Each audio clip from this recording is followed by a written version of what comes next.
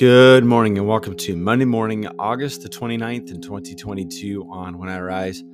Today we begin Year C proper week 18, which is the 13th Sunday after Pentecost. And on the Monday of the week, we'd like to take a look at one of the Old Testament passages, which comes to us from this week from the Revised Common Lectionary.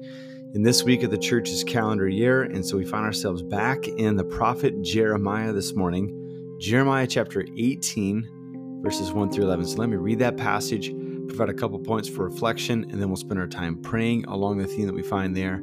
Thanks for making us part of your morning on When I Rise. Let's allow our souls to rise and meet God together in a time of prayer.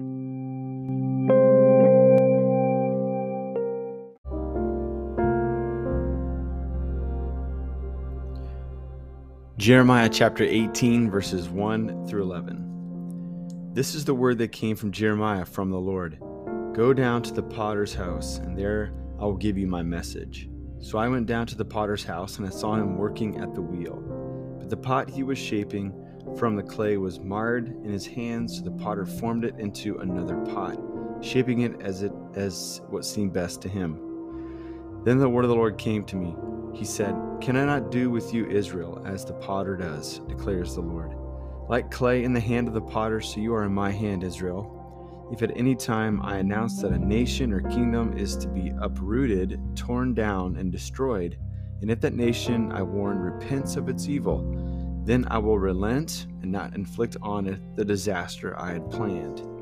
And if at another time I announce that a nation or kingdom is to be built up and planted, and if it does evil in my sight and does not obey me, then I will reconsider the good I intended to do for it. Therefore say to the people of Judah and those living in Jerusalem, this is what the Lord says, Look, I am preparing a disaster for you and devising a plan against you. So turn from your evil ways, each one of you, and reform your ways and your actions. This is the word of God for us.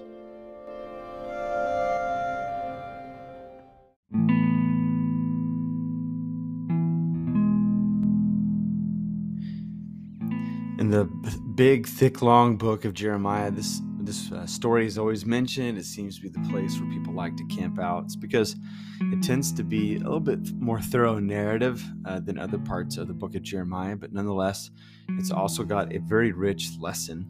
I think it gets into the heart of maybe what late Israel would have considered to be God's plan and God's action with and through the covenant people of Israel.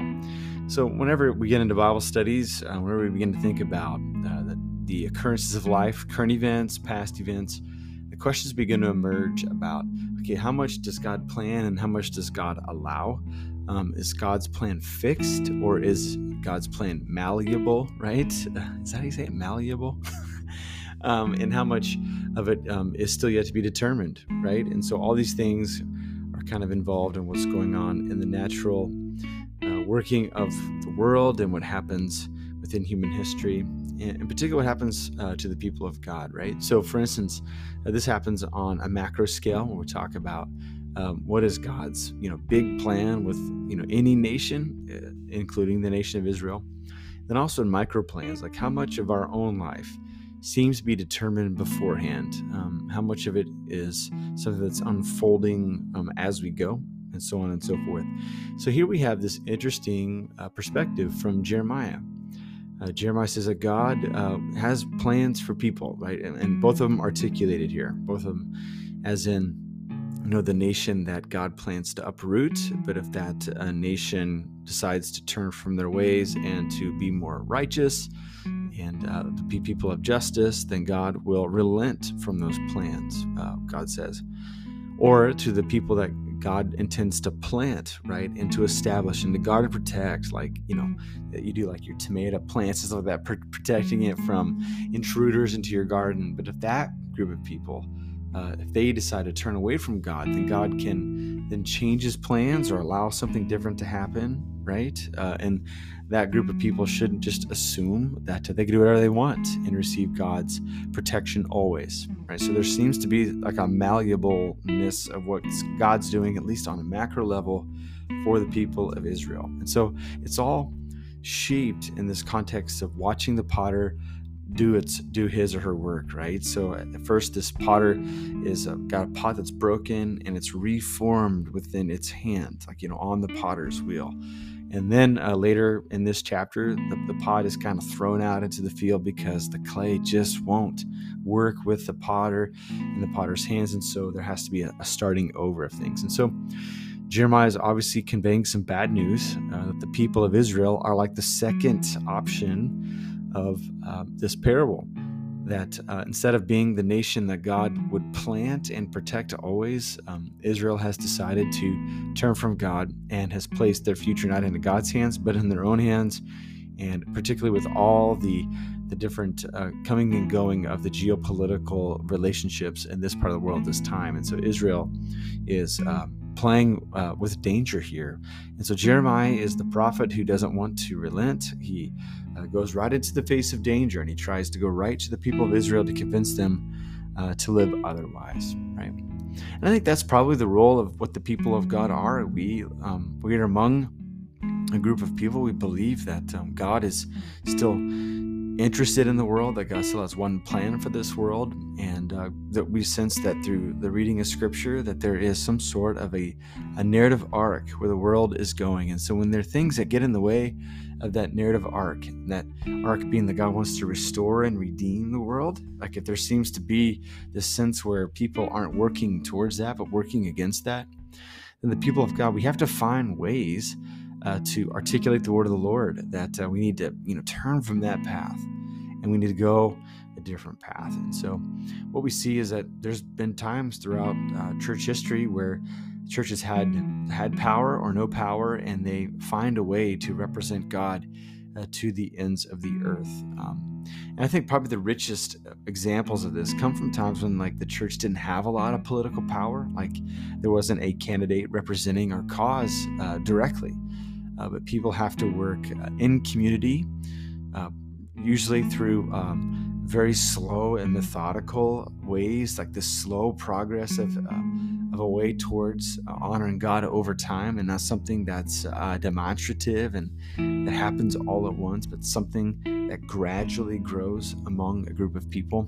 But in the midst of that, people look back in hindsight and they say, wow, how great it was for the people of God to be situated for such a time as this. And so I think when we think about a world like ours, an advanced world like in our nation, where there is public action, but also like social media and technology that's at play, I think at times the church is worried that maybe we don't have precedent from our past to lean on to know what to do next, right? And so sometimes when that precedent isn't exactly there, there's like a prescription of things, that we should just take matters into our own hands and figure out the best way forward.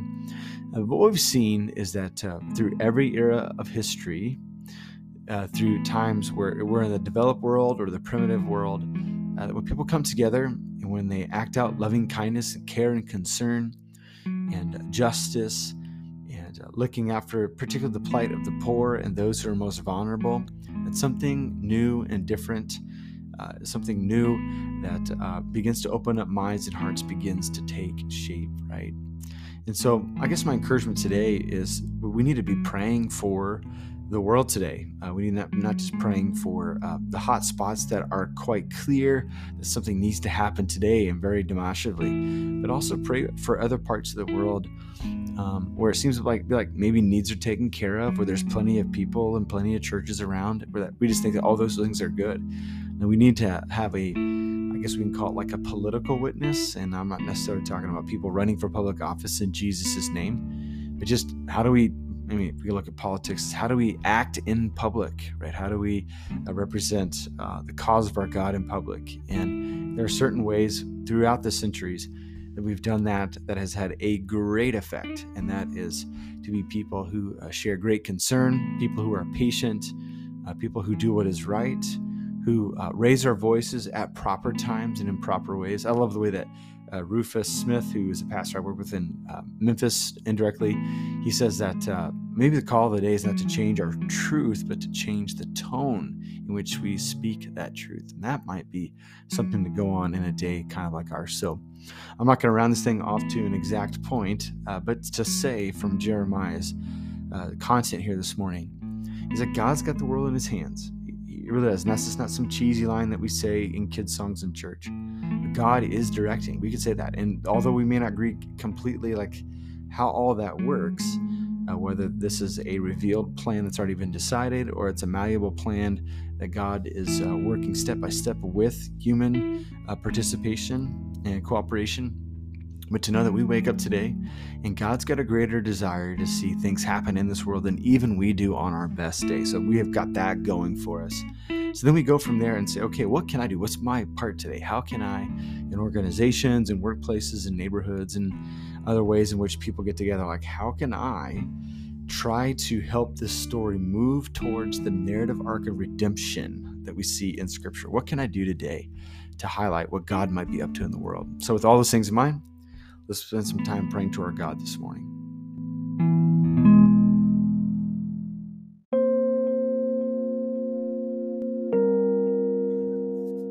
Father, Son, and Holy Spirit, we place our life into your hands, and we thank you that you are so interested and you're entwined with what happens in this world. And though we may not be able to describe it completely on a scratch paper, we thank you that in a mystery, you're involved and still you're separate and distinct from this world. And so we appeal to you once more. We understand that this world is in trouble without you. And we understand that at times we have not been so helpful. We have not been so pliable in your hands. And so today we repent and we change our minds. And we ask God that as we go from place to place today, whether it be school or workplace or just other place where people gather in community, that we would be a representation, that we'd be a signpost pointing towards what you're doing in the world. And so we pray that you give us humble hearts, that you give us listening ears, that we'd be present and attentive and kind, so that people might be able to see, pointing beyond ourselves to you, knowing that you're in the midst of this world, and this world is going places because